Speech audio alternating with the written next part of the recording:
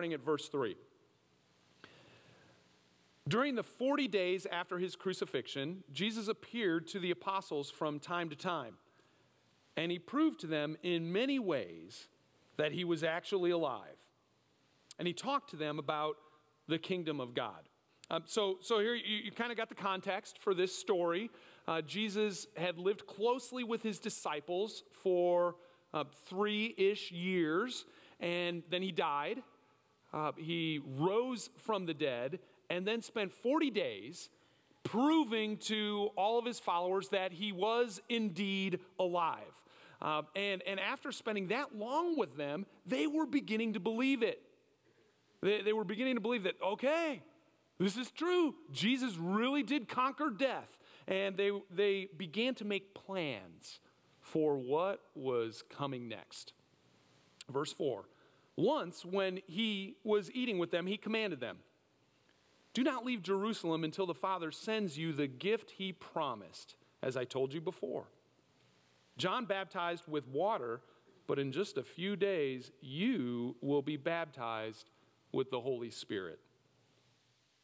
So when the apostles were with Jesus, they kept asking him, "Lord, has the time come for you to free Israel and restore our kingdom?"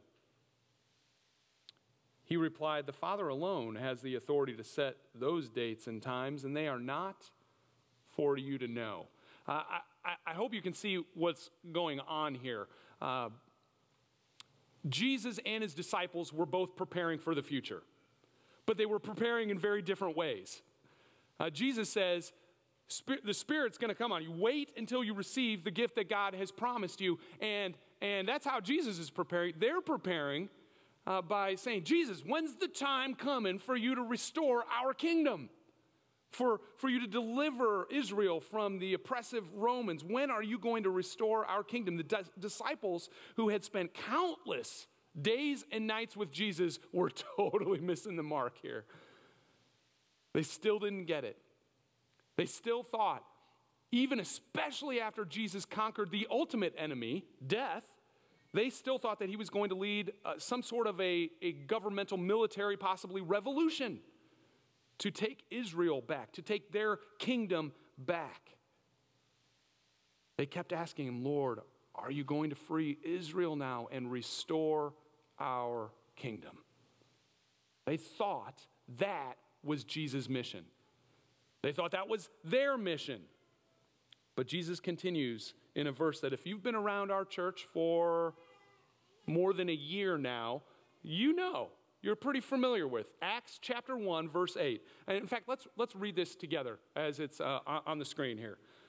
"But when the Holy Spirit comes upon you, you will receive power and tell people about me everywhere. In Jerusalem, throughout Judea, in Samaria, and to the ends of the earth."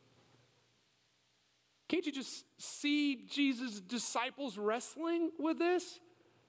Okay, so our mission isn't to free Israel and restore our kingdom? That's not it. Our mission is to go to the ends of the earth and tell people about you, Jesus?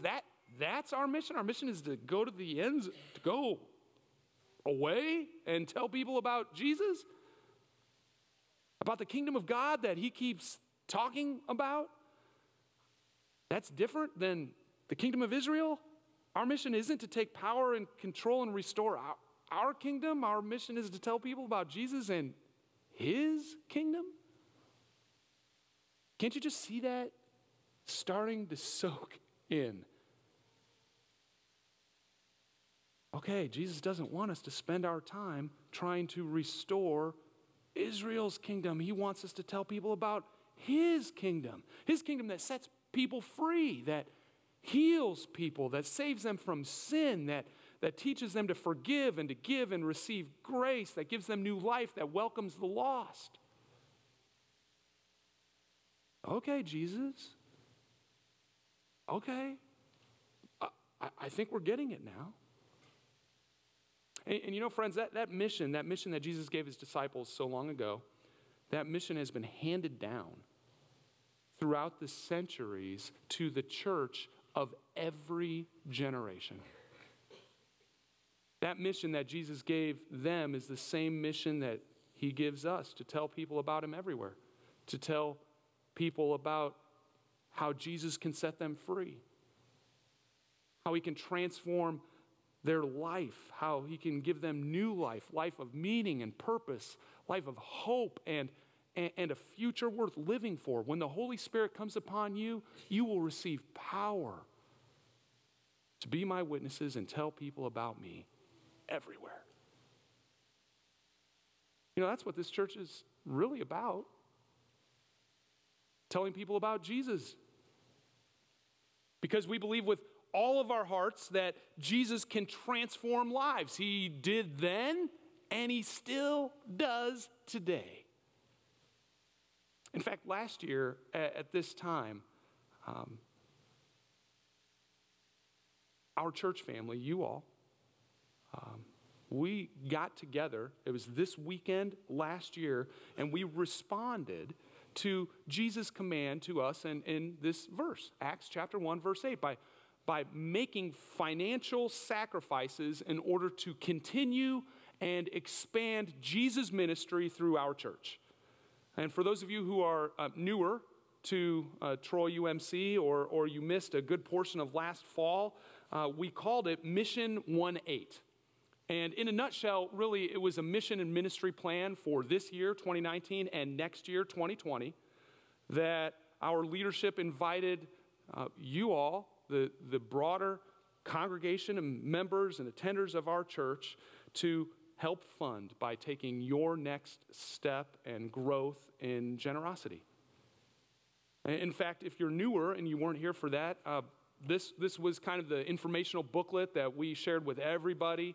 And if you are newer in this past year, or you weren't here for most of last fall, we have these back at the welcome table, which I would invite you to grab on your way out. We would just love for you to have the background and have an idea of some of our mission and ministry plan for this year and the next. And I'd love to talk with you about it if you have any questions too. But we followed the same flow of Jesus' command, if you remember. We started in Jerusalem, and for us that represented the ministries that we were already a part of, the things that were already happening, that we were offering at this time last year. And then to expand to Judea, that represented expanding those existing ministries to make room for more people. And then to branch out into Samaria, some uncharted territory, representing brand new ministries that would reach new and different people. And finally, the ends of the earth, for us representing expansion in local, regional, and global mission partnerships. And I'll have some updates to share in a bit about our progress in that. But just to be honest, when I try to wrap my mind around all of this, I'm a bit intimidated. Personally, I feel a little overwhelmed thinking that Jesus has entrusted us with this big mission. It keeps me awake some nights. And he entrusted that big mission to the original disciples in the verses that we just read. And we could see it start to sink in to them. And I imagine that they were beginning to feel a little bit overwhelmed with that responsibility too. And just as they were beginning to get their minds wrapped around what Jesus was really asking of them, this happened in verse 9. After saying this, Jesus was taken up into the sky while they were still watching, and he disappeared into a cloud. Okay, wait, Pastor. So let me get this straight. Jesus just gave them the biggest mission in the world, and then he just disappeared? He went up into a cloud? Yeah. That's what I'm saying. Now think about this for a second. I was trying to imagine something that would be similar. And this is a stretch, but maybe it'll get the point across. This might be like me coming home after work one day, and I have two children, 6th grade, 5th grade, Andrew and Anna. And maybe sharing with them, kids, I'm going to be gone indefinitely, and this is what I'd like you to do. First off, I'd like you to keep the house clean while I'm gone. It'll make your mom happier. And also, please remember to take showers. That matters. It matters. And do your homework. That's important too. And remember to eat. Oh, I know you're going to eat. Remember to eat healthy food. And just take care of things while I'm gone. Now, do you know why I don't do that? I mean, seriously, do you know why I don't do that? Because I'm not on drugs. That's why I don't do that. That's crazy. Now listen, Jesus teaches about the kingdom of God for 3-ish years. He dies. He's resurrected, spends 40 days with his followers, gives them the biggest mission our world has ever known. The biggest mission of all time. And to tell people about him to the ends of the earth. And then he just disappears. That seems like complete insanity to me. Now, let me make sure that we get this. I think Jesus sort of indicates that he knows that his disciples don't have what it takes to carry out this big mission. And that's why he tells them to wait. To wait in Jerusalem until they receive what the Father promised, until they receive the Holy Spirit. Verse 8, when the Holy Spirit comes upon you, you will receive power to be my witnesses and tell people about me everywhere. Jesus gave his first disciples, and he gives us his Spirit. He puts it right into our hearts, into our lives, so that we know that he is with us always and to give us power to carry out his mission. When you invite Jesus into your heart, you surrender your life to him. I don't care if you're 3 years old or you're 93 years old. When you do that, when you invite Jesus to lead your life, the scriptures teach us that he plants in us his Spirit. He pours out his Spirit into our lives. He deposits that Spirit of Jesus into us. The same Spirit that Jesus had that raised him from the dead lives and breathes in us to give us power in our lives. Power to live for God. Power to live like Jesus, to fulfill this big mission that he's given us. And praise God that we have the power of the Holy Spirit, because that is one big mission. To tell everyone, everywhere, about God's amazing love for all people through Jesus Christ. And Troy UMC, I just want to take a few moments to share with you some of the ways that our church, that you are doing this. Just by giving a few updates for our Mission 1-8 initiatives that we launched about a year ago. I mentioned that our Jerusalem initiatives were all about the ministries that we already had going on. Ministries that were bearing fruit. And I tell you what, they continue to bear fruit. Our traditional and modern worship services. It's rare to find a church that really is growing effectively in both types of worship styles like that. And we are. There isn't a week that goes by that there isn't a brand new person who is with us. And that's, in fact, just a couple of weeks ago, our preschool Sunday, we had several people visiting for the first time, and several of them will be at our membership class, our new membership class, immediately after our final service today. Our worship services continue to connect with people and reach out to people who have been disconnected. Our children's and student ministries continue to bear fruit. In fact, our student ministry right now, we have several middle schoolers who are in our confirmation class, who are away on their first confirmation retreat of this year. And so if you're a parent of a confirmation student who's away right now, I got word last night that they're doing well. Everybody's eating. I don't know about healthily, but they're having a great time, and they'll be back this afternoon.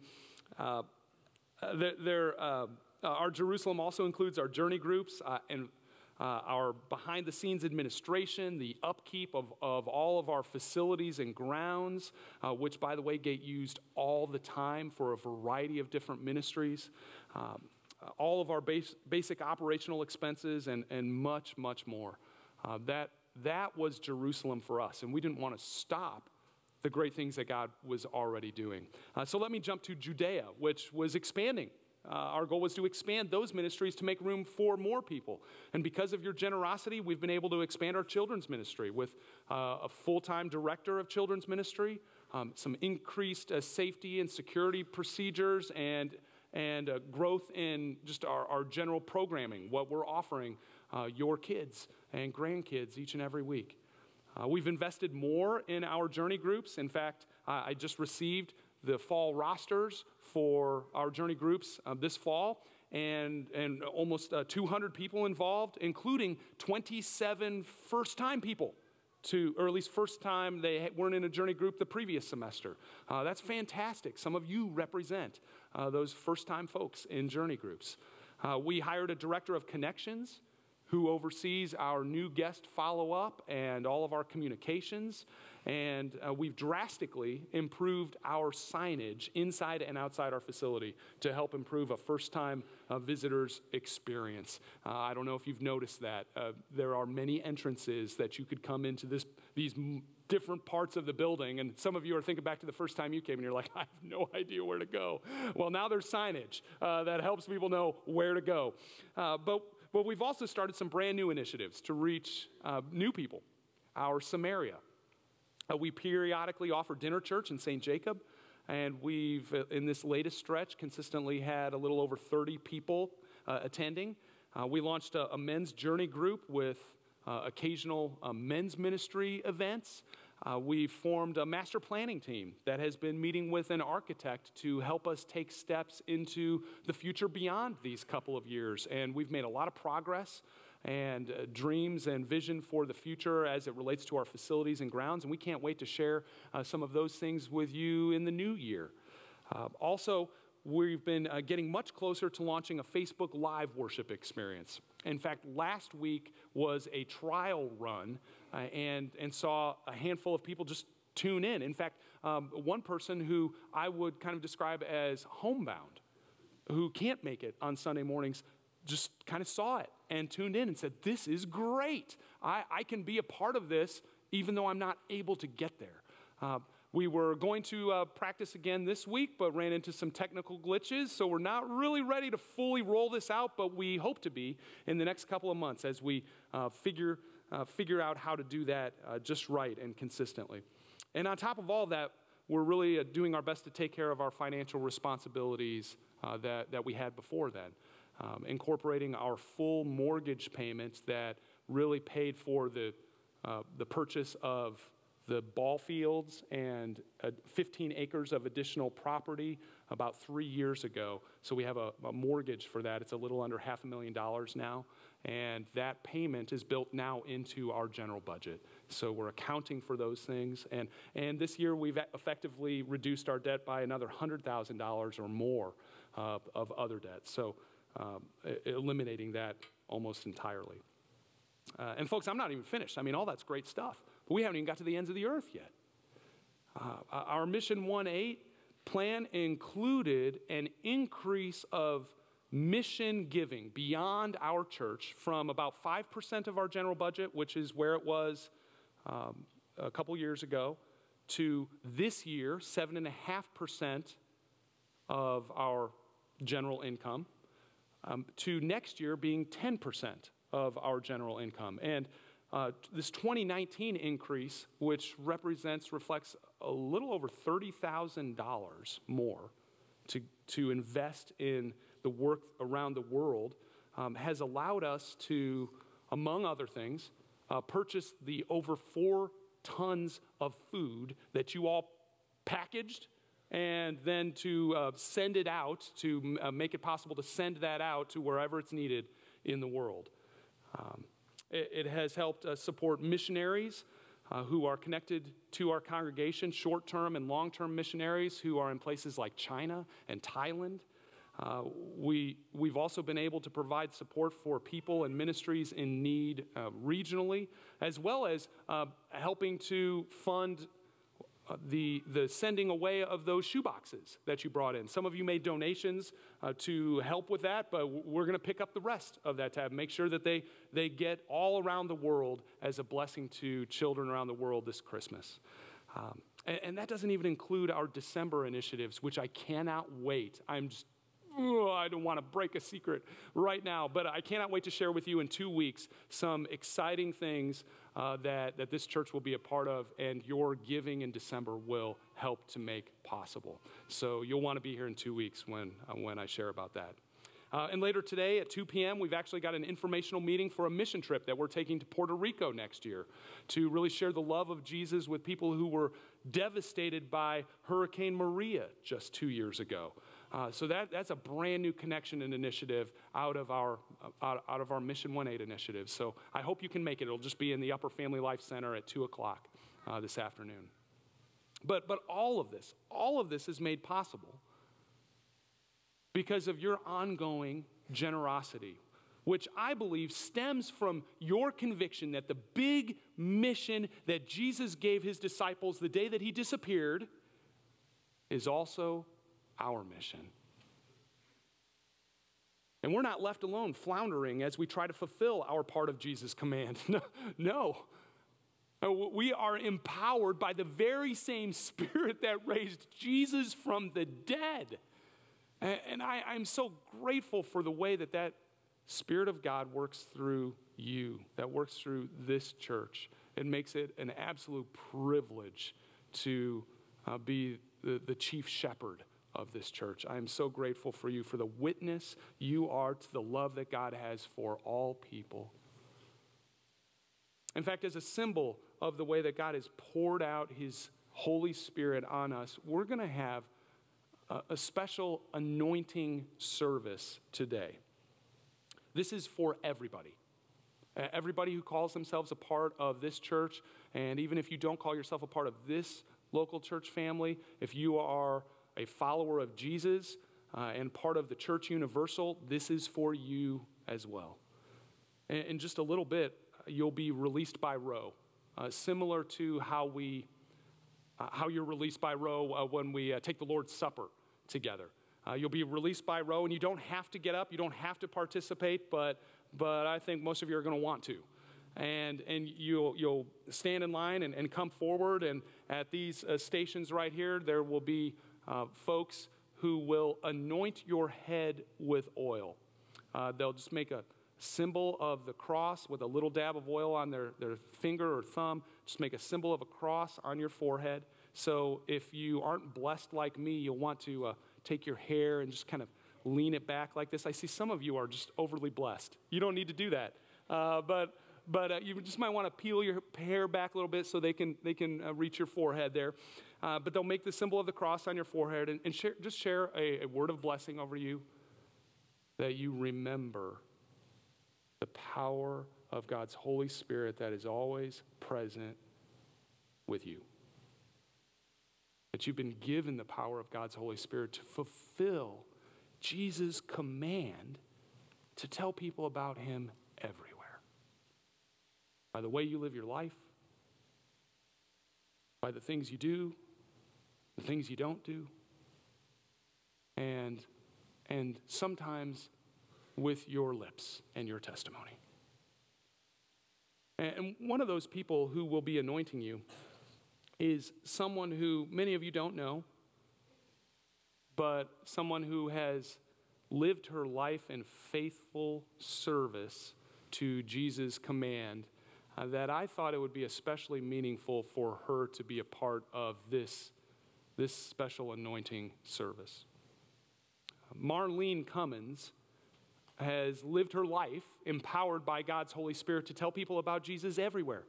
And she has served our broader United Methodist Church and served in our local church for decades.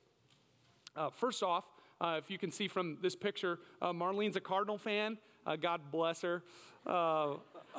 But she has always been very gracious to this Cub fan, overly gracious. Marlene has served our conference as our conference president of the United Methodist Women, which is, or at least at the time when she served, the handful of years that she was our conference president, that represented over around 1,000 churches. She was a member of the General Board of Global Ministries, which is a global United Methodist group that really works to be the hands and feet and kind of share the message of Jesus all around the world. She coordinated, more specifically in our area, our conference's disaster relief efforts during the horrific flood of 1993. Marlene was also a delegate or attender at every general conference since the inception of the United Methodist Church from 1968 all the way through 2012. And she worked as our conference's associate director of local church ministry, which was, their task was to focus on church revitalization as well as development of new churches in the southern two-thirds of Illinois. And I was thinking about this in preparation for this day, and I kind of came to the realization that I very well might not be here without the influence of Marlene Cummins, who was instrumental in approving the start of a brand new church in Champaign-Urbana in 1994 and 95, in that time frame. And my wife and I, as young single people who didn't know each other, became a part of this church. And through its ministry is where I experienced God's outpouring of His Holy Spirit to call me into vocational ministry to be about Jesus' big mission in the world.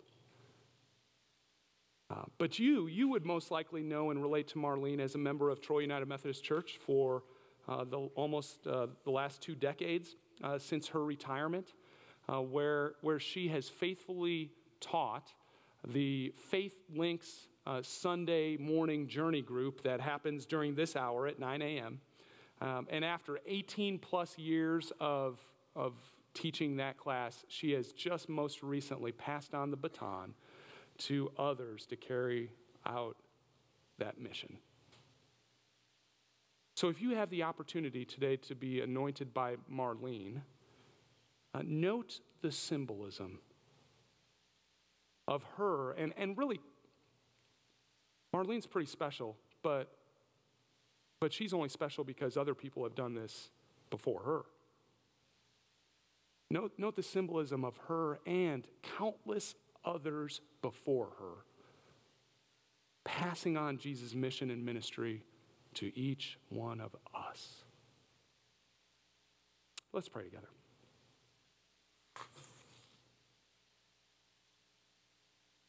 Well, Lord, if we're honest, there are times that we feel completely and totally overwhelmed with the responsibility that you've entrusted to us. To be your hands and your feet in this world.